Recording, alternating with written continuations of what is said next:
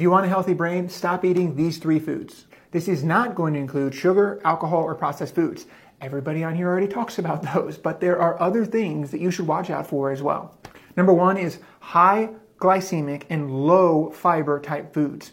Why this is bad is it's kind of like simple sugars. They spike your blood sugar and your insulin really, really high, which is not good for your brain function. So you want to avoid these as much as possible.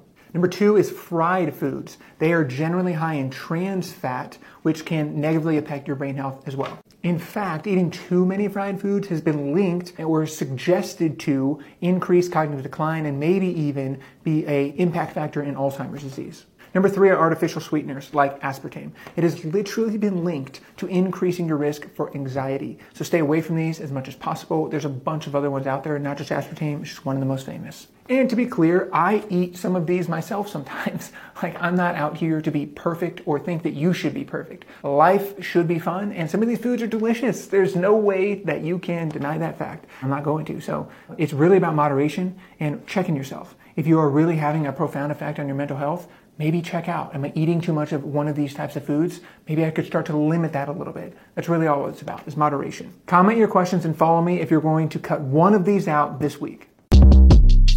Shortcast Club.